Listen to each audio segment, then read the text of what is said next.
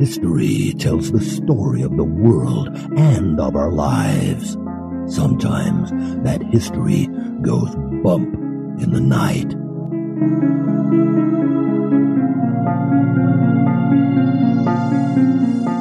Broadcasting from the center of oddity and the supernatural in Central Florida, it's the History Goes Bump podcast. So, Merry Christmas Eve, everybody. Well, we want to welcome everybody to our live stream, even though it's not streaming very well. We are upkeeping the tradition of telling ghost stories on Christmas Eve around the fire. If you tip that down a little bit, Denise, maybe they can see the fire sitting here. I know on the audio you can probably hear it cracking in the background.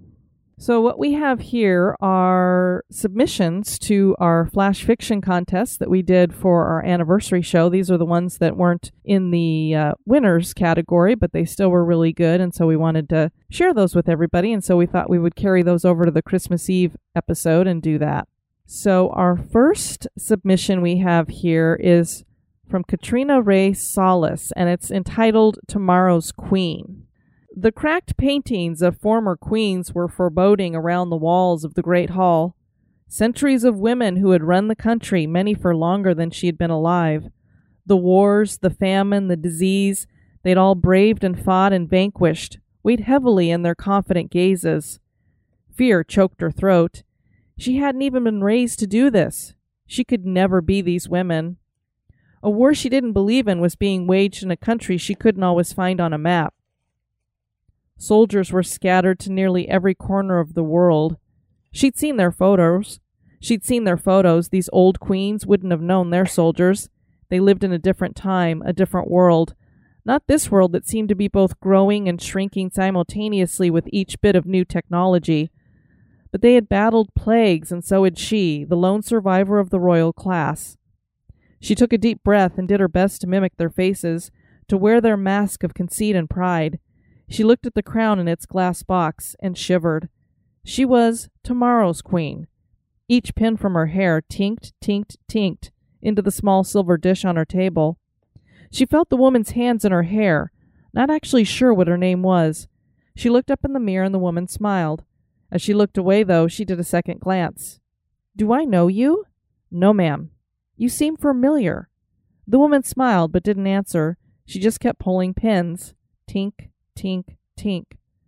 Tomorrow's queen didn't even have to pull back her bed covers. Someone else did that, too. "You're sure I don't know you?" "No, ma'am." Tomorrow's queen woke in the night. She didn't know at first why she had awoken, and then she remembered the cracked faces of the queens. She crept slowly from her bed, looking for the maid. She fumbled for her cell phone, turning on its built-in flashlight as she made her way down the cold castle hallway toward the faces of the queens. And there she was in the painting, her skin faded and cracked, with one of tomorrow's queen's hairpins in her right hand. "Do I know you?" tomorrow's queen asked. The response seemed to whisper through the air and sound inside her head at the same time. "You are me. You are all of us, and we are all of you. But I'm not. I'm just me. Tomorrow you become queen. Tomorrow you become us, and we become you. You will never be alone again." Tomorrow's queen ran back to her room and slammed the door behind her, but when she turned there was the woman, the hairpin woman, and the voice again around her and inside her. "You are us, and we are you. You are us, and we are you." The woman stepped closer to tomorrow's queen. Memories flooded her. Her childhood outside of castles. She wasn't supposed to be queen. Years planning to be a teacher. She'd even started college, but then the illness had come. Everyone had died, and she was the closest thing to royalty. She was the only one left in a world gaping with holes, gaping with missing people. All she had seen, all she had survived. You are us, and we are you. You are us, and we are you. All at once she knew this as a test, but she wasn't sure she could pass it. You are us, and we are you. You are us, and we are you. She took one deep breath. Her voice strangled the words, but after a moment she spit them out. I am not afraid. You are us, and we are you. You are us, and we are you. I am not afraid. Her cell phone battery bleeped and went dark. Yesterday's queen disappeared in the darkness. The hairpin tinked to the floor. You are tomorrow's queen echoed around her. I don't know. Did she disappear into the painting, Denise? I don't know. Faded and cracked. Let's see, who all do we have in here? We've got... Who? Oh, cool. We've got Jenna, Heather. Are you the only two that are over here on YouTube? I know Aaron was here earlier. Did you want to read the next story? You want me to? This is Emily Reidner, Mr. Black. I wasn't raised in a normal house. Before I was born, my parents bought an old house and converted it into a nursing home with an apartment on the top floor for us. For as long as I can remember, I've gone from room to room, visiting with the residents and spending all my time hearing stories from their youth. But of all the people I've come to know as family, Mr. Black is my favorite. One of my favorite parts of the day was when I got home from school, and after having a quick snack, I would go to Mr. Black's room to either read to him or hear stories from the Western Front. Today I skipped my snack, too excited to bring Mr. Black my new Hardy Boys book, and ran from the third-floor apartment to Mr. Black's second-floor private room. I passed Daddy, who was painting the hallway white, and he scolded me to calm yourself. With an apology over my shoulder, I began to the last door at the end of the hallway.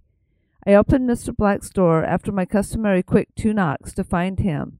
Gone. His bed and side table gone. The closet empty. It was as if he had never been here. I knew better. Mr. Black was near 90. He must have passed away sometime after I'd left for school this morning. I backed out of his room and walked dazed back to Daddy, who kept painting as if nothing was wrong. I stared for a moment at his brush-covered, the obnoxious blue that I hated. Finally I said, Daddy, where is Mr. Black? Daddy jumped slightly, clearly broken out of his painting spell, and gave a small sigh. Honey, Mr. Black had to go away. I know he died, Daddy, but how? I asked, trying to emanate the same stern look Mama would have given me when I told her my hair didn't need to be brushed because Mrs. Ruth had already done it. He simply shrugged and started painting again. He didn't wake up, sweetheart. At his age, that's not shocking. I wasn't satisfied with his answer, but what else could he tell me? I slowly trudged up the stairs to our apartment and went to my room, suddenly too tired to deal with how empty the nursing home suddenly felt. Daddy woke me for dinner, and I reluctantly joined my parents at the table. Is something wrong, Audrey? Mama asked, and Daddy immediately cast her a look, begging her not to open this can of worms. Mr. Black died, I replied. Mama's eyes immediately went to the ceiling, and her fork clattered to the plate. Daddy took a gulp of his drink, probably whiskey, and cleared his throat awkwardly. I am calling the doctor in the morning, David, she said, and stood from the table, walked out of the dining room. In a few seconds I heard the door slam shut. I looked to Daddy. What does she mean, Daddy? He looked at me, a sad smile on his kind face. Nothing, Angel. Go say goodnight to everyone and go to bed. I'll take care of the dishes. I followed Daddy's orders, said goodnight to the other residents, and made my way to bed. On my nightstand sat the new Hardy Boys book I had planned to read to Mr. Black. It now held no appeal, and before succumbing to sleep, I decided to immediately return it to the library in the morning. When I woke the following morning, I was met with my parents and a man I had never seen before at the dining room table, waiting for me. Please sit down, Audrey, Mama said. The strange man smiled reassuringly at me, and I sat across from him, curious as to who he was. Hello, Audrey, he began, his voice soothing. How are you today? Fine, I replied, sitting up straight, like how I was taught. That's wonderful. Have you seen your friends today? He asked, and I became confused. No, I said, and then looked at my parents. Mama was white-knuckling her coffee mug, and Daddy looked guilty.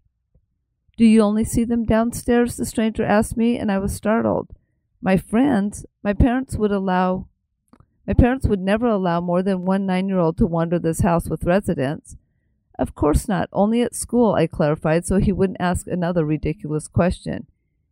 He gave a short, reassuring laugh. No, Audrey, I mean the old people, the ones you read to. Oh, I said, I haven't been down yet, but I'm sure they're fine, still reeling from Mr. Black's sudden death, but I'll read to all of them and make it better. The stranger smile turned sympathetic. That's very kind of you to make them feel better, but I think I have some people at my hospital that could use a good reading. Would you like to read to them? They could use cheering up. Okay, but I have to do my chores first, I told him, and my daddy laughed sadly and shook his head. Honey, your chores are done, and we packed a bag for you. You'll be reading to the patients for a while, he said, a single tear rolling down his face. Go ahead and say goodbye to everyone. Go ahead and say goodbye to everyone, Audrey, and I'll let your parents know when to expect you home. The stranger told me, and for some reason I felt I should not only leave the room, but the nursing home altogether. As I walked to the apartment door, the last thing I heard was the stranger tell my parents, It's likely delusions, Mr. and Mrs. Callahan. Children naturally have active imaginations, but I believe you were right to call us. My advice, though, would be to finish the restorations quickly, have the priest come and bless the whole house, and tell no potential buyer this home was a place for the elderly. And Mr. Callahan, for God's sake, if you have another child, don't play along with their delusions to appease them. Now, that was an interesting story, but what's even more interesting is they're trying to act like this little girl is hallucinating these old people, I guess. But then he tells them to have a priest come by the house and, just bless it, just in case. If they're delusions, why would you need to bless the house? So he must be thinking there really are ghosts there. And then what good is it going to do to take her to a hospital because you think she's having mental issues? She's really seeing ghosts. Thank you, Emily, for writing that one. I've seen some people posting stuff over on Facebook if you want to go check that out. All right, this one doesn't have a title, but it's by Paige Strong. Once upon a time in these very woods, a girl got lost. Her friends had dared her to walk into the woods alone. They called her a scaredy cat. Sure, she wouldn't do it. She wouldn't back down from a dare, though, so she took her phone and started walking away from the campfire. Kind of like the one we have here that's smoking. It was a clear night, but no moon. The trees cast black blankets over some of the stars, while other stars watched unhindered. The firelight reached into the trees like fingers raking against the darkness. She took one step, then another, and another, grasping her phone like a lifeline. The firelight dimmed around her feet. A nighttime creature shrieked from the darkness, and she whirled back to face the distant fire. See, Scaredy Cat is coming back, someone jeered. She can't do it. Angrily, she dug her heels into the fallen pine needles and turned her back to the safety of the fire. 5 more steps, and she couldn't see the firelight. Just a few more steps, just to say she had done it, and she'd go back. Pacing forward cautiously, she stubbed her foot on a root. She switched on her phone light and saw the top of her toe skinned and bleeding through the flip-flop. Time to go back. Turning back towards where she thought the campfire was, she shone her phone light towards where she wanted to go. Sure she knew her way, she turned the light off. She didn't want the other girls to think she'd cheated, even though no one had said she couldn't use a flashlight. She started walking in the dark. She was sure she hadn't gone quite this far from camp. Checking her phone, she saw it had been at least 10 minutes since she had stubbed her toe. Her toe was throbbing. Her heart was hammering. She was caught between terrified and annoyed. She really didn't like this game anymore. If they teased her, they teased her. She no longer cared. She called out, softly at first, not wanting to wake other campers. Then louder, and louder, and even louder until she was screaming. There was never a response. She gave up. Crying, she looked at her phone. She'd been more than 30 minutes now. Someone had to have missed her by now. She turned it off again, then froze. Her phone. She turned it back on again, found the group text the girls had been using, and began to type. I took a breath before finishing the story. The next morning they found all that was left of her miles and miles from her camp. They found her phone from her texts for help they'd never received, and one bloody flip-flop, I finished, dramatically, causing my campers to shudder appreciatively. They were all gripping their own phones like useless safety blankets. There was no signal way out here, which was half the reason I took them so far into the woods. All right, time for bed. They jumped and scurried to our tent, not wanting to be the last to douse the fire. I chuckled, grabbing the gallon of water I'd kept nearby for the purpose, and smothered the remaining coals and embers before snuggling into my own sleeping bag between the 4 girls. I'd almost fallen asleep when a light popped on somewhere in the tent near me. "Jan, sleep. No phone," I muttered. "I didn't turn it on," she whispered. That woke me up completely.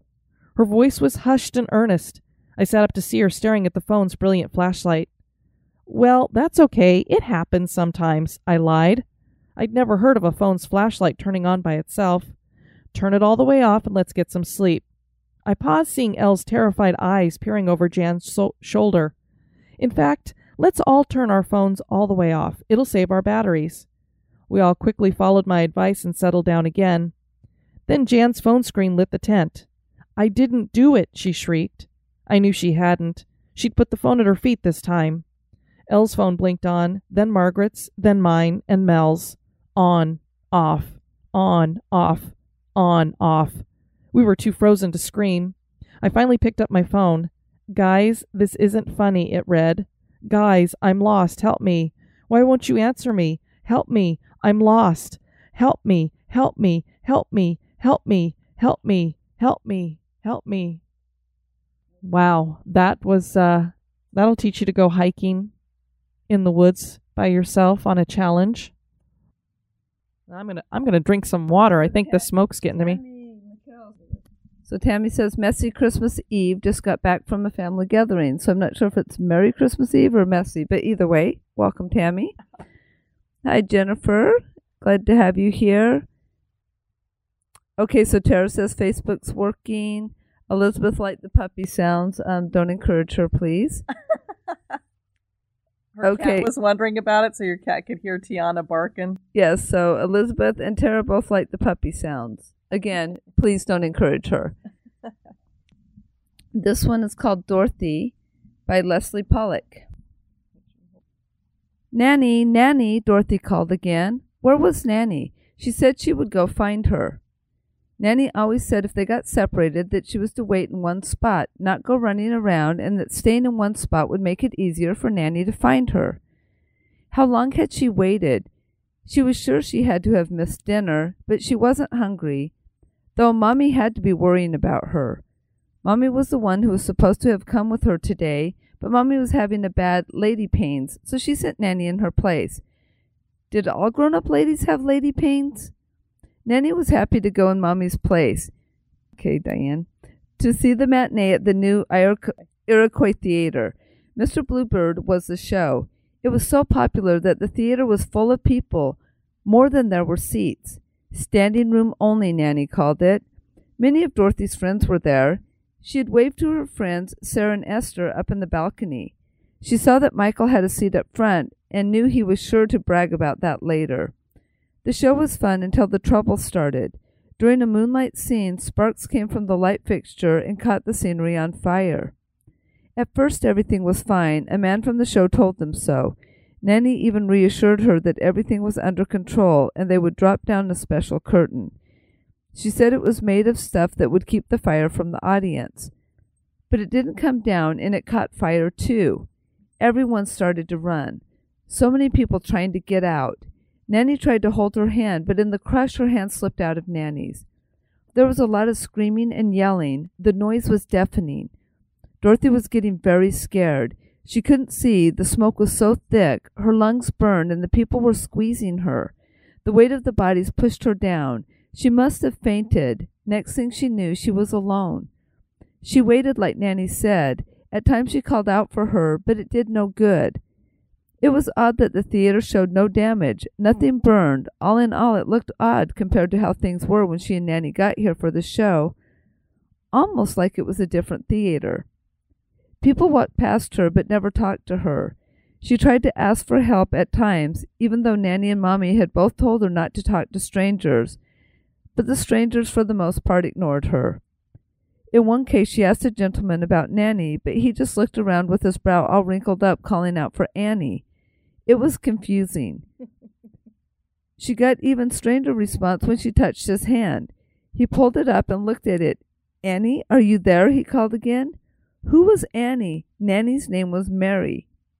Another time there was a group of people carrying around a bunch of gizmos that made odd noises. They didn't seem to hear her either, but they did jump when she tugged at their coats.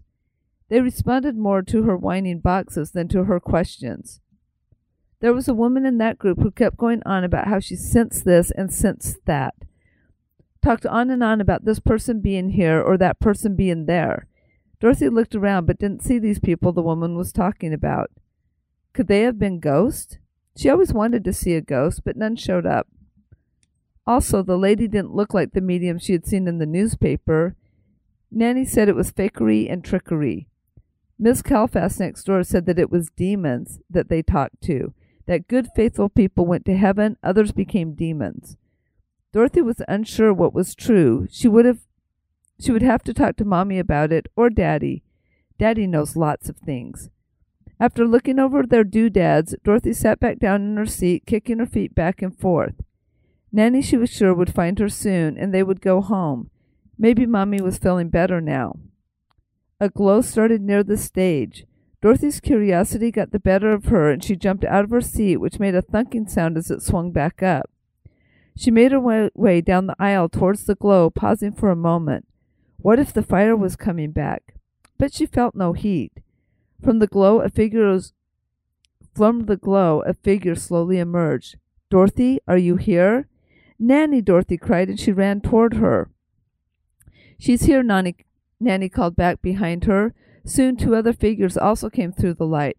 Mommy, Daddy, I waited. I'm so glad you found me. Dorothy was entwined in her parents' arms, and she felt Nanny's hand also on her shoulder. You are always a good girl, her mother told her. Are we going home now? Dorothy asked. No, someplace better. You'll see, her mother answered.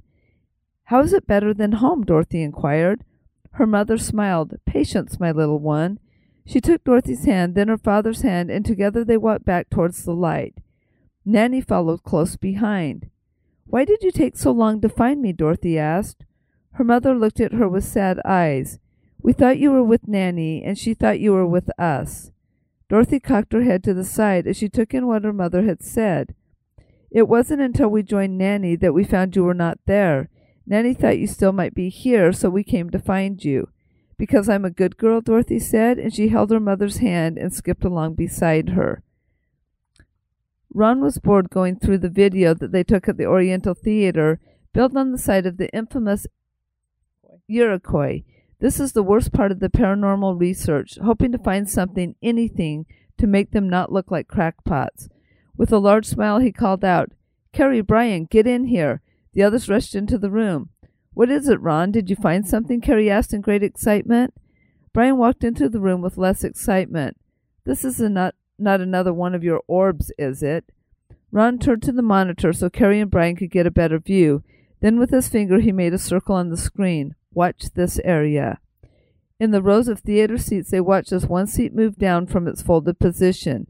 Now watch. Ron fast-forwarded the video a couple of minutes so they could see the seat flip back up. It has to be Annie. Carrie smiled at Ron, patting him on the shoulder. Looks like you got her. Probably a faulty seat, Brian's skeptical voice broke in. We'll have to check it out. That was cool. That was very cool, and it's actually historical, because the Iroquois Theater did burn down, and a lot of kids, and especially their moms, were burned down with that theater burning. So that was very interesting. I did. Apparently, Tammy, she said it pretty much was a messy Christmas. She meant to type Merry, but there was wrapping paper and boxes everywhere. So messy fits the bill. Who do we got over here on YouTube? We're back with Jenny. Hi, Jenny, and Mrs. Hopkins. Merry Christmas. You guys are having a bonfire too? That's very cool. This is as big as our bonfire's getting. It was big earlier. Well, you're doing a good job. All right. This one's by Lindsay Otto, and it is not titled either. Despite the sunshine streaming through the wrought iron fence and between the tall tombs, the hairs on the back of my neck were standing up. As soon as we walked through the intricate gate labeled St. Louis Cemetery No. 1, The air, normally a warm 98 degrees and up this time of the year, dropped significantly. Although a welcome break, I couldn't help but look forward to the next stop on our tour. "Isn't it beautiful, Angie?" I looked at Harry skeptically. "Look, wouldn't you want to be buried in something so magnificent?" "I don't know. It just feels creepy." I knew what he was seeing, the tall whitewashed tombs in stark contrast with the colorful flowers laid around them, and the ornate sculptures topping some of the tombs. In the back of my mind, though, I felt something that wasn't beautiful. "If you come this way, we have the voodoo priestess Madame Laveau's final resting place. She famously practiced voodoo here in New Orleans and became known as the Queen of Voodoo. Some say they've seen her in the years after her death continuing her practice." Bobby, our tour guide, continued with stories of Madame Laveau. I was in no hurry to get closer to this particular tomb, but Harry grabbed my wrist and pulled us closer. A tomb about 8 feet tall and pure white stood in front of me. The white was only marred by the large amount of bright red X's painted on the exterior. Flowers and different trinkets littered the bottom. I could see a plaque with the priestess's name on it along with her story. "What are the X's for? I don't see them on any other tomb," someone from the group asked. "Those are from the vandals that come asking for a spell from Madame Laveau," Bobby answered. "If you'd like to wander around a little, we have 5 minutes to explore." "Thank goodness, I'm going to look near the gate," I told Harry. He was taking pictures of every inch of the tomb and circling it like he was performing a ritual. He didn't answer, but he made eye contact briefly, which I took as an acknowledgement. As the rest of the group wandered off among the tombs, I headed straight to the gate. Safely on the sidewalk, looking into the graveyard, it was a beautiful area. If you didn't think about all the dead bodies inside, the mausoleum seemed regal, as if everyone buried here was a king or queen. Even the ordinary people got to rest in magnificent stone palaces, much better than 6 feet under the ground. Slowly, everyone started to join me at the opening. "Are you okay?" Tiana tried to jump up in a chair, and it didn't work out as well as she thought it was going to. Even the ordinary people got to rest in a magnificent stone palace, much better than 6 feet under the ground. Slowly, everyone started to join me at the opening. Some were already looking back at pictures to see if they caught a ghost. Hopefully, Harry would at least wait until we got to the hotel, which is supposedly also haunted, I thought with dread. "All right, is everyone here?" Bobby's voice came from the back of the crowd. He began coming forward through everyone, and I noticed Harry wasn't there. "Wait, my boyfriend's not back yet. I haven't seen him since we were at the voodoo grave." I don't think I've seen him either. Let's wait a minute or two and see if he makes his way here. Probably just caught up taking pictures," Bobby suggested. I stood on my tiptoes to see if I could glimpse Harry between the looming tombs and mausoleums. My heartbeat was quickening faster than I thought was healthy with each passing second. "I don't know, it seems awfully still and quiet, like no one's there. I'm going to go look for him." I didn't even look back to make sure the group would wait for me. As I walked back through the maze of white looming structures, I couldn't decide which way to go next. Each one looked the same, an angel, a soldier, a stag. None resembled the one where I'd left Harry. Panic set in, and I started running down aisles, turning at random, searching for a sign of the red paint or dozens of flowers.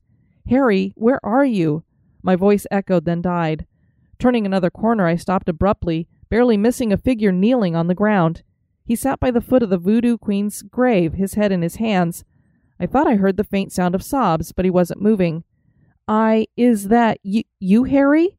It could be Harry, but I've never seen him look like this before. Slowly the man turned towards me.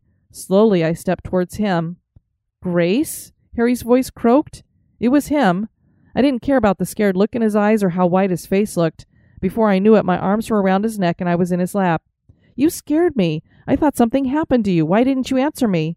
"I'm sorry. I just forgot. Is everyone waiting for me?" "Yes, they're all waiting at the entrance." His face looked closer to normal this time. I stood up and offered my hand to help him up. "Let's get out of here." Together we walked back to the group. They had scattered a bit again, some down the street, others taking more pictures of the creepy mausoleums. "Oh, good, you found him," Bobby exclaimed. "Now, are you guys ready to move on?" "Yes, we're ready," I said, glancing at Harry, who was looking over his shoulder to where we just come from. Back in our hotel room, I got out of the shower and went to the bed where Harry was taking a nap. I figured he wouldn't mind being woken up, though, not after he knew what I had in mind. I carefully climbed into the bed and close behind him. He was on his side, his back to me, so I reached over and gently rolled Harry over. "Ah!" I yelped and pulled back, startled. Harry's eyes were open, staring at nothing. His chest rose and fell in a steady motion, so I knew he was alive. "Harry, what's wrong?" I moved close again. He turned to look at me, but he wouldn't meet my eyes. "Nothing. I'm fine," he said, sitting up and grabbing my hand. Something wasn't right, though. Gently, I brought my hands to cup his cheeks and turn Harry's face so I could see his eyes. "Harry, you know you can tell me." Suddenly, his face contorted into an expression of pain, and I loosened my grip. His eyes were locked on mine, staring into my soul, it seemed, and he continued to look horrified. Then a tear leaked from his eye and fell down his face until my thumb felt wet. A tall red brick wall surrounded the mansion-like building. Oak trees dripping in moss towered over the entire property, some with limbs reaching over the wall where tourists and residents drove down the busy little street. Inside, one resident sat by his window, watching the people from afar. His room was on the top floor, so he could see over the wall in some small spots between the huge oak branches. Normally, his eyes were hidden behind a black cloth. Today, though, he needed to see. Every now and then, he needed to see. At the same time, a young new orderly needed to see this man's eyes. He'd heard stories from his co-workers, but he didn't believe them. Earlier, he'd encouraged the patient to look out the window today, as it was a beautiful day, and luckily it had worked. "Harry," the orderly said loudly as he stood closer to the patient's chair. Instinctively, Harry turned around to see who had called him. As their eyes met, images clouded Harry's vision. The young orderly, now middle-aged, sat alone in the room, calling for help. He grabbed at his throat and fell to the floor, retching, then calling again. Nobody came. In his final moments, the orderly's body twitched before falling still, lying on the floor, clutching his throat. "Sir, are you all right? Let go of me so I can go get the doctor." Harry could see the young orderly in front of him again, but he still felt the fear and pain of the older man's death. So it sounds to me like, because Harry was paying a little bit too much attention to the voodoo queen's grave, he got some kind of bizarre power to see into the future people's deaths. That would be horrible. That would be very, very scary. Yes? A couple people joined us over on the Facebook Live while you were reading, so say hi to Robert and Matthew. Hey, Robert, Matthew. And over here, Tyra says, "I'm very jealous of the fire pit." And here we are in Florida, where we actually don't really need it tonight, but It's kind of chilly. it is a little chilly, but I think most of you would be laughing at us with our idea of what's chilly. All right, we have the staring contest by Stephen Pappas. You know, I need to get a drink of water here, Denise, and I looked down to grab my glass, and somebody's head was in my glass. It wasn't you. Tiana tends to help herself to our beverages. She's drinking out of my glass now. And then you can have some, Denise. That'll be yummy. All right. Is that enough? Okay, here. You can have the water now, Denise. Okay, so this is the staring contest by Stephen Pappas. You can put it over there by you. 1 step, 2 step, 3 step, snap, whoosh. Just a moment before, he'd been walking down the road. The night was warm, and the midsummer humidity added a heaviness to the air that he could almost drown in. Worried to inhale too deeply, a night stroll through the campground was all that was supposed to have been. The boy had walked down the street past the old barn and had come to the fence that ran along the horse pasture. Just for a moment he had stopped. He had listened to the crickets, felt the warm breeze breaking through the muggy southern air, and taken in the night. Then he had begun his walk once more. 1 step, 2 steps, 3 steps, snap, whoosh. Those 5 sounds had been all it had taken. Everything was different now. As he felt the gust of air fly past his face, he caught movement out of the corner of his eye. The boy's head jerked toward the motion, and sound had come from instinctively following whatever had caught his attention, like some timid animal watching for a prospective predator. He saw nothing, save for a triangular cluster of 3 trees toward the edge of the fence, separating him and the pasture. For a moment he could have sworn he saw... No, there was nothing. He became nervous, but stood silent and unmoved in the night. The ticking of his watch seemed to become louder with each passing moment. He felt that the sound may soon become an all-out roar if it didn't slow its crescendo. He pulled himself together, though. He shook off the unbearable feeling of dread and chalked it up to his mind playing games, satisfied that everything appeared normal. He turned, faced forward again, and prepared to resume his walk. Everything was all right for a moment, but then he paused and let out a shuddering breath as he realized nothing was all right. He slowly turned back towards the triangle, trying as hard as he could to tell himself it had been nothing but a shadow. As he looked at the trees, it became clear that he was telling himself a half-truth. A shadow was there, no doubt about that, but it was hardly nothing but. There, at the center tree, was a figure. It had no clothing to indicate its identity. It was not young, nor was it old. In fact, it had no features at all. It was the figure of a human being, made entirely of shadow, sitting against the tree. The figure sat with its knees to its chest, arms resting atop them, and it was watching him. No eyes were present to indicate this, but the boy could tell that the figure's attention lay solely on him. The figure stared at him, and the boy stared right back, unable to move for a moment. It was as if he were staring into darkness itself. Clearly unnerved, he tried to shut his eyes.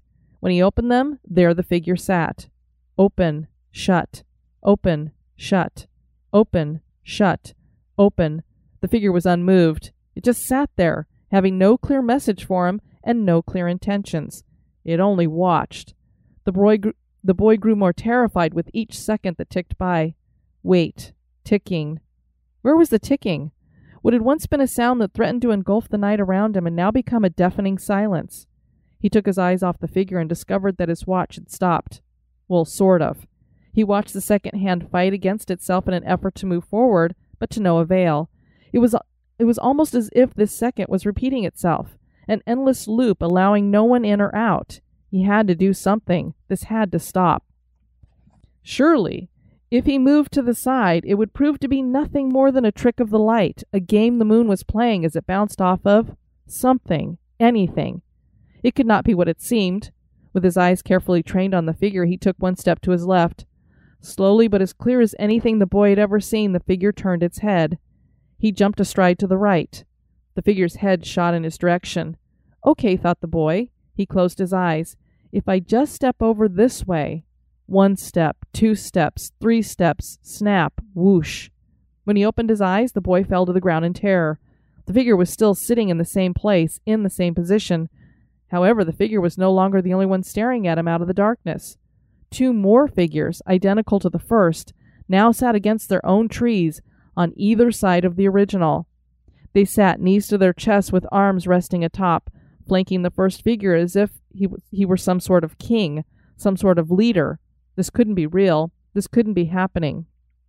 Open, shut, open, shut, open, shut, open, shit. They sat staring as speechless as the boy was himself, though in them the silence seemed to come from someplace devious, someplace dark. The boy somehow found his way to his feet. He somehow found the gall to stare right back at the figures. He somehow found his voice. "What do you want?" the boy bellowed into the night, trying his best to hide the obvious horror in his voice. He was met with silence. "Who are you?" he screamed again, and yet again he was met with silence. Then the question entered his mind. "Why me?" he said, suddenly quiet and masking no fear in his words. At this the figure in front straightened his shoulders ever so slightly. Upon seeing this, the boy began to plead and try everything to make them disappear. They had the wrong person. What did they want with him? If he could just find an opening to run without the crippling fear of them following him. He tried once more. Open, shut, open, shut, open, shut, open, shut, open. With a deafening tick, his watch began again. Where the figures had sat, there remained only a set of trees. Whether they had gone because of his pleas, or he had found some strange way out, or he had just gotten lucky, he didn't care. He ran as fast as he could back to his cabin. The boy raced to the back of the room, diving into his bed and laying with the covers pulled so far up that his feet stuck out from beneath them, as so many children do when they are afraid. Covers, after all, can protect from any monster. The weight on his chest was nothing more than fear. The stares he felt as he ran were in his mind. Here he was safe. As he lay there in his bed by the window, staring up at the moon and drifting into the place between sleep and wake, he heard something. 5 sounds, clear as day, outside in the darkness. 1 step, 2 steps, 3 steps, snap, whoosh. Ah! So that was Stephen Pappas. I think we said that right. We did, and I think he based that on a personal experience that he actually had where he did see some real shadow figures, so pretty creepy. Uh-oh, there's those puppy sounds again. We had little kids were playing in the background, so she's got all kinds of things to bark at. We also have had a possum hanging out in our backyard, so who knows what she hears. While you were reading, everybody informed us that Heather said it's 22 degrees and snowing, so that would definitely be in Indiana. In Tennessee, it's snowing as well, according to Tammy. And then Robert Foster let us know it's snowing also in Utah. It's snowing in Utah, too? Oof. Now, we are supposed to be a little bit chilly tomorrow on Christmas Day. I think we're going to have a high of 69. So it will be chilly. Which means I can wear my new Ariel sweatshirt. Let me see what we got going on over here. Aaron is back. And we have Amanda with us. Southern Wisconsin has snow, too. And it's cold and snowy in Chicago, according to Tyra. Yeah, well, there are some benefits to living in Florida. Well, there is snow at the Magic Kingdom. And what is the snow made of in the Magic Kingdom? Well, let's just say we call it Snope. You don't want to stick your tongue out and catch the snow at Magic Kingdom. But speaking of that, I was talking to a guest just talking of soap, and I can't remember where they said it was, but it's the town where A Christmas Story was filmed, and you can actually go into the room where he was and put soap in your mouth if you want. And it's like the whole town is like completely, there's a museum and everything. So I will have to take Miss Diane there. But I am not going to put soap in my mouth. Yuck. It's also snowing in Michigan. And Marcus says hi from Lubbock. Looking by Lubbock, right? That Waylon and Willie and the boys, right? I recall. That's pretty close, I think. Isn't it Lickenbach, Texas or something? Or Lickenbach, Texas? I'm not sure what exactly city, but I think that's what that's supposed to be. We better not sing country songs. You better just read this story. Do you want me to read it or are you going to read it? I'll read it. Okay. Spiritus Ex Machina, Spirit in the Machine by Sarah F. Gunther. Hello, Anna, and Merry Christmas to you as well. February 2003. The splendor of the age of the Iron Horse was still in living memory when the museum's roof collapsed under the weight of the President Day snowstorm. The eastern seaboard had suffered the brunt of the blizzard, and Baltimore had suffered through the worst of that. It could be called an act of God or a force of nature. But whatever it was called, the damage to the museum and to the locomotives, trains, and historical artifact was massive. February 1946. The woman, prim and proper, and oh so respectably dressed, sat in the dining car drinking her tea as the train carried her on the long trip to Chicago. She enjoyed traveling by train. There was something, scenic about it that was lost when one traveled by boat or by airplane. She was still quite ambivalent about all that model of travel. Travel by train certainly made her life and her job easier. The hours and days that she spent crisscrossing the country, pulled by the great iron horses, gave her time to think, to plan, and to watch. Her observations were always keen, and her employers relied upon her ability to work out in the open without being noticed by any but the best trained eye. She took another sip of her tea, savoring the lingering sweetness of the sugar that cut through the bitterness of the black tea. My, how delicious this tea is, she thought to herself as she carefully towed the bag sitting at her feet. No one took much stock in a woman sipping tea in the dining car of a train, especially when she looked so respectable. She preferred it that way. During the war, they would assume that she was traveling to see or returning from seeing a husband who was at home on leave from somewhere abroad, doing his service to the country. Now they would assume that she was going out to join said non-existent husband on business or simply making use of an abundance of cash or free time to go on vacation. Only her contacts knew the modicum of the truth. And when the man, who was dressed in an equally respectable suit, slid into the other side of the booth, she gave him a polite nod and a smile. "You should have the tea," she said. "It's surprisingly good." "I'll keep that in mind," he answered, when he reached over to turn over the fresh tea bag sitting on the edge of the saucer. "I'm glad," she said with certain finality, as she used her foot to slide the bag out from under her seat. When the well-dressed man left the dining car, the woman looked down at her teacup and sighed, flipping over the tea bag again. She saw the small capsule that her compatriot had hidden beneath it. She sighed. Apparently, she was not meant to go back to Washington. The higher-ups had obviously decided that she was no longer useful to them. However beneficial her German ancestry and willingness to fight for the country her ancestors had immigrated to years ago had been to them during the long years of the war, there was little they needed to know for. There was little they needed from her now. Ooh, and this is live. And with all the secrets she knew about the actions taken by the Americans and the allies of the war, the senior agents weren't keen on keeping her alive, despite whatever confidentiality documents she had signed. There would be another team along soon enough to collect her remains, if they found her remains at all. The woman would have laughed. Through years of training prevented her from drawing undue attention to herself. Instead, she smiled, a plan already forming in her mind. Finishing the last of her tea, the woman stood, pocketed the capsule, and departed from the dining car, leaving the fresh tea bag behind in her wake. If this was meant to be her end, then she would make sure she lasted as long as she possibly could before fate caught up with her. February 2003. The glee that the historians felt at finding that intact tea bag would seem so insignificant if they hadn't found it amidst the rubble of the damaged museum. The fact that said tea bag was also the only surviving tea bag of the B&O Railroad, the company for which the museum was named from, and from which many of the artifacts its house within came from. With all the damage left in the wake of the roadhouse roof collapse, there was little hope that such a delicate thing could make it through. But it did, and that was nothing short of a miracle. The prim, proper, so respectable woman watched their discovery. She smiled. The B&O Railroad did not have such good tea. The B&O Railroad did have such good tea. Satisfied, she disappeared into the cold February air. So my question is, was she a ghost?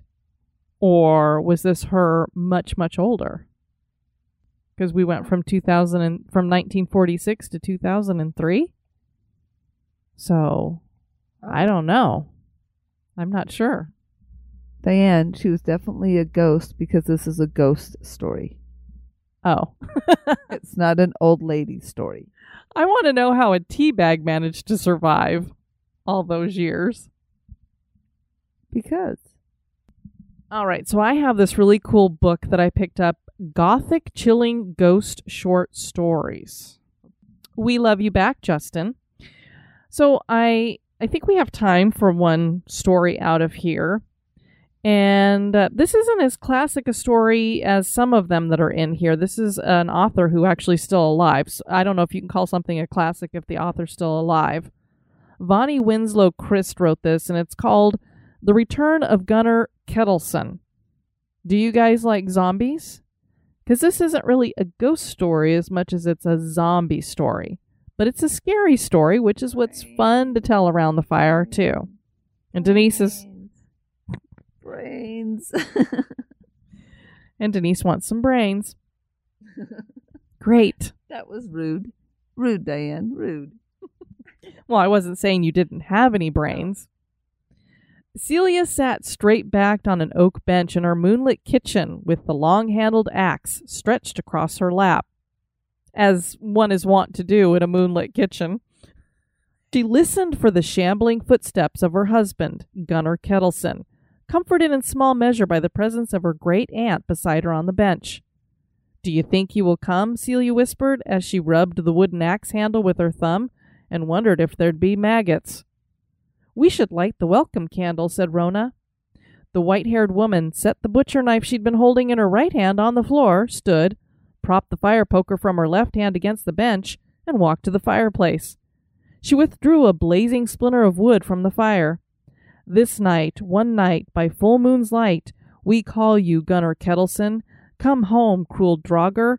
Come home, bitter revenant, chanted Rona as she lit a solitary white candle, balanced in a silver candlestick, and placed it on the window-sill. The elderly woman extinguished the splinter, returned to the bench, and patted Celia's forearm before picking the butcher knife back up. We should know before long if we sealed him in the grave or if he'll return. What more could we have done? Celia's aunt answered her with a tilt of her head and a flutter of her heavily veined hands. As they sat in silence listening to the sea wind in the trees, Celia recalled their somber funeral procession that carried Gunnar up the hill to the cemetery. She'd followed closely behind the casket beside Rona and Gunnar's father, Lars. The whole village had marched after them. The whole village had to attend, because Lars owned the fish factory, cannery, and most of the fishing ships where the villagers worked, and Lars retaliated against anyone he suspected of not showing sufficient respect to the Kettleson family. Lift your chin up, woman, Lars said. Lift your chin up, woman, Lars had growled as they followed the casket. Be proud you were married to a Kettleson. Then he'd grabbed her upper arm, squeezed it hard, glared at her with his cold blue eyes. And unless you're carrying his child, I'll have you out on the street within a year, and if you carry a babe, he'd scowled and added, he'll be mine at birth. You were never in love with my son, only interested in the Kettleson money. Wow, what a jerk. Celia had opened her mouth to argue, but before she could utter a word in her defense, Aunt Rona had stared the hulking patriarch of the Kettleson family in his pale, mean eyes and hissed, Shame on you, Lars. She's lost a husband, and he's not yet beneath the ground. The spirits of the dead remember such slander. Lars had pressed his thin lips together so tightly that they turned white, but he hadn't argued with Rona, for Rona was fey-blessed.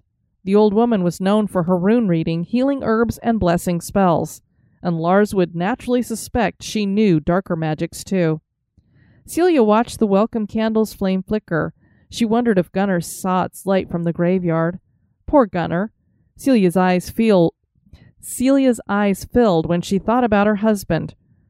His mother was dead before he was 3. It was whispered in the dark corners of the village that Dalla Kettleson had been beaten to death by her husband in front of their son, though the official story given by Lars was that Dalla had slipped on a rain-slicked stone and tumbled over a cliff to the sea rocks below, and no one dared challenge Lars, lest the same fate befall them. Gunnar had grown up in a household without a mother's love, where the least infraction resulted in tongue lashings and belt beatings from Lars. She believed that's where her husband's temper had been honed. Kind to her when they first met, sweet to her while he courted her, Gunnar grew angrier after their wedding. His death at the cannery had almost been a blessing, for Celia had fully expected to die at his hand.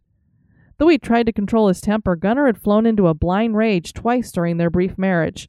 The first time he'd accused Celia of flirting after he'd seen her talking to the butcher on the street in front of his shop. In his anger, he'd flung her down the stairs. Luckily, she'd only broken her arm. The second time it occurred after Lars told his son that Celia had worn a revealing dress to the fish market. Gunnar had slammed her against the wall and then hit the wall beside her head with his fist 5 or 6 times.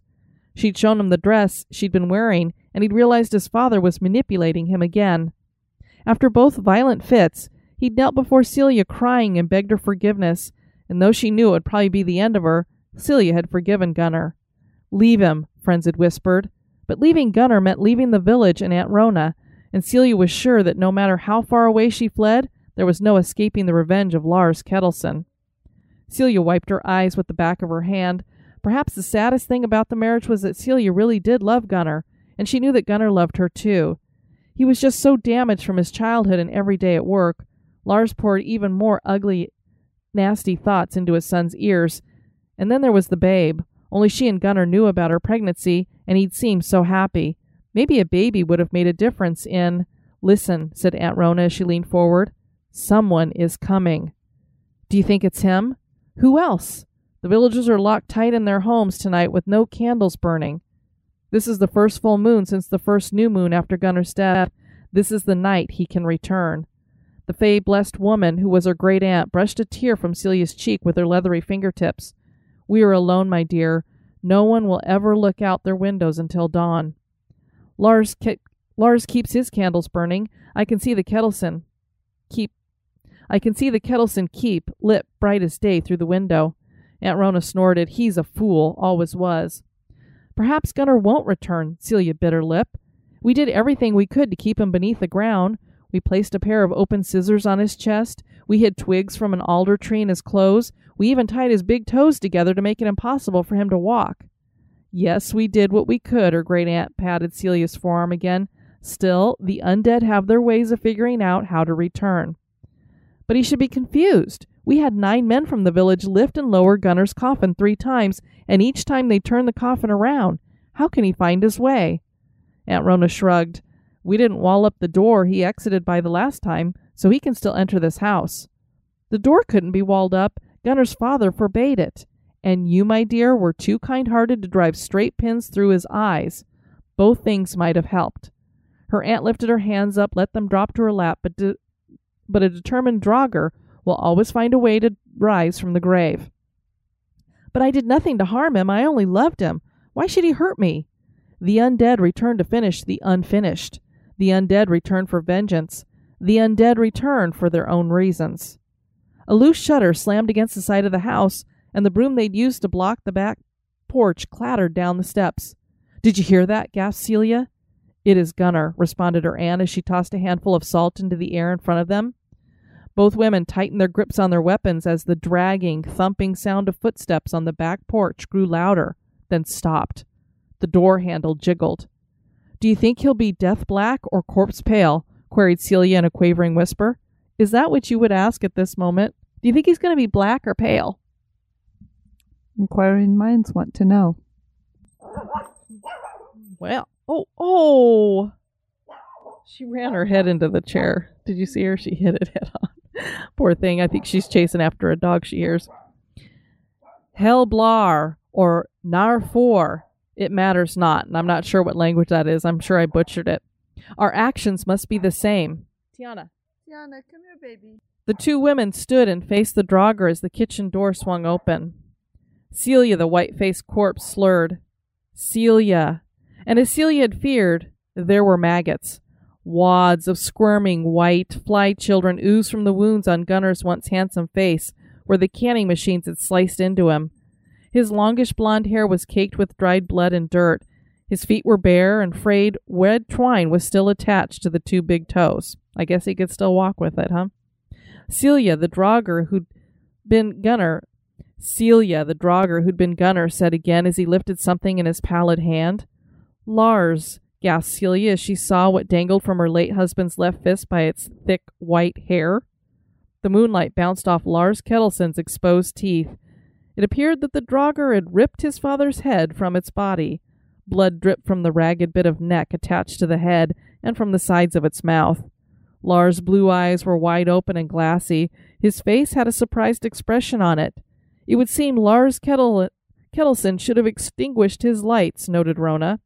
Though she couldn't tear her eyes away from the grisly trophy in the Draugr's left hand to look at her aunt's face, the tone of the old woman's voice indicated she was happy with the way things had turned out for Lars. Slowly, Celia's gaze drifted over to what the Draugr Gunnar clasped in his right hand. She gulped down a scream. It was a heart, not unlike the sheep heart she'd seen in the village butcher shop. But Celia knew this heart didn't belong to a sheep. The Draugr nodded at them, turned around, shuffled through the kitchen door onto the porch. He paused, turned, and beckoned the women to follow him with the hand that held his father's heart. Do as he asks, urged Rona as she stepped beyond the ring of salt at their feet. Celia followed her aunt's example, though she still gripped the axe tightly. What does Gunnar want? We shall find out, answered Rona the Fey-blessed. We shall find out indeed. The women followed the Draugr to their backyard fire pit. Where earlier they'd stacked wood soaked in oil in readiness for the ritual to send a soul back to the realm of the dead after zombification. The Draugr Gunnar surveyed the readied bonfire and grunted. He tossed his father's head and heart onto the wood, and then knelt beside the fire pit. He turned his mangled, maggoty face up to gaze at his wife and slurred, "Celia, save me." "I can't," she responded, her eyes burned, her throat constricted. The axe in her hands felt heavy and awkward. "I can't."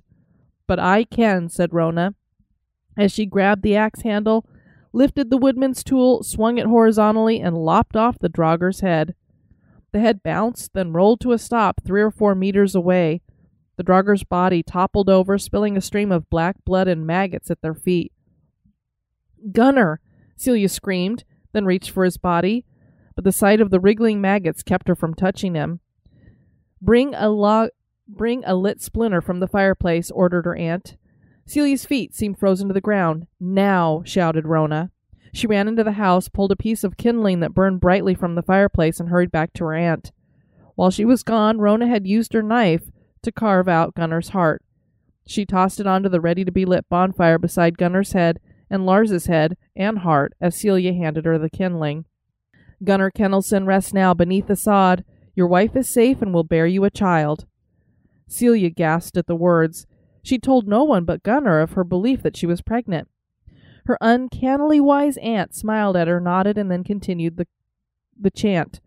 "Your last deed was a necessary act. Depart in peace and do not look back." In a harsher tone, Rona the Fay Blessed continued, "Lars Kettleson, rot beneath the grass. You showed kindness to none, and none will mourn as you pass. Go to your new world, cursed and despised. May you suffer and burn till the stars leave the skies." Celia's aunt drew a sign in the air with her forefinger, tossed the flaming kindling out onto the well-laid, well-oiled bonfire. It flared into a roaring inferno. "Help me," she instructed Celia. The women loaded Gunnar's decapitated body onto a sledge and dragged it back to the cemetery. They pushed the headless corpse into its open grave. Rona withdrew a small vial of water from a nearby holy well and sprinkled it on Gunnar's remains. "Blessed Mother, purify this good man's flesh. Let him sleep in peace till the final awakening." Celia and Rona sang as they pushed soil on top of Gunnar's body. When the corpse was covered, they returned to their house. And though the sledge was easier to drag without the weight of Gunnar's body, Celia's feet felt leaden as she neared the bonfire. "When all that is left are embers, we'll shovel them into buckets, place the buckets on the sledge, and drag the ashes and embers to the sea," explained her aunt. "There we'll toss them into the waves. To be scrubbed and scattered, to be pounded and purified," chanted Celia. "Yes, my dear, and then we'll find Lars's body, have a quick service and burial, no open coffin, no questions." "Won't people want to know what happened?" "People will know what happened, though none will speak of it, save on icy winter nights when sea winds wail, cold trees tap at the window, and children huddle around the hearth begging for stories of ghosts and trolls and Draugr. It doesn't seem fair. Gunnar could have been a good man." "Gunnar was a good man," Rona assured her. "He crawled from his grave to see to it that you and his child would be provided for, and I dare say that his spirit will hover close to you all the days of your life." Celia watched the fire consume the wood, oil, and flesh of the Kettleson men. She shook her head. "I think you're overly romantic, Auntie." "Perhaps, Celia, mistress of Kettleson Keep." "What? You're the grieving daughter-in-law of Lars, widow of Gunnar, and soon-to-be mother of Gunnar's child. You'd better get used to the title." "I did consider—" "No, but I think Gunnar did," replied Rona the Fay Blessed as she nodded at Gunnar's ghost standing guard, even now beside his beloved Celia. So see, it was a ghost story, Denise, in the end. Yes, it was very cool, except for the zombie maggot part of it, but I did like the story. That was a good story. It wasn't all that creepy, unless, of course, you were actually experiencing it. Of course, what Daniel says is very creepy, that's a Christmas Eve terror, is a crying toddler. Any kind of toddler is a nightmare. And it looks like Avery and Nikki are both watching as well. Hello. Welcome, welcome, everybody. Well, that was our live streaming for you all. We're going to have to shut it down and get Denise off to bed because she's got to work tomorrow. There is no Christmas day off for people who work for the mouse. Nope. So she will be working at Disney tomorrow. But thank you so much for joining us in our backyard here with our ghost stories around the fire pit. We'll get this recording up tomorrow so that people who weren't able to join us will be able to hear it.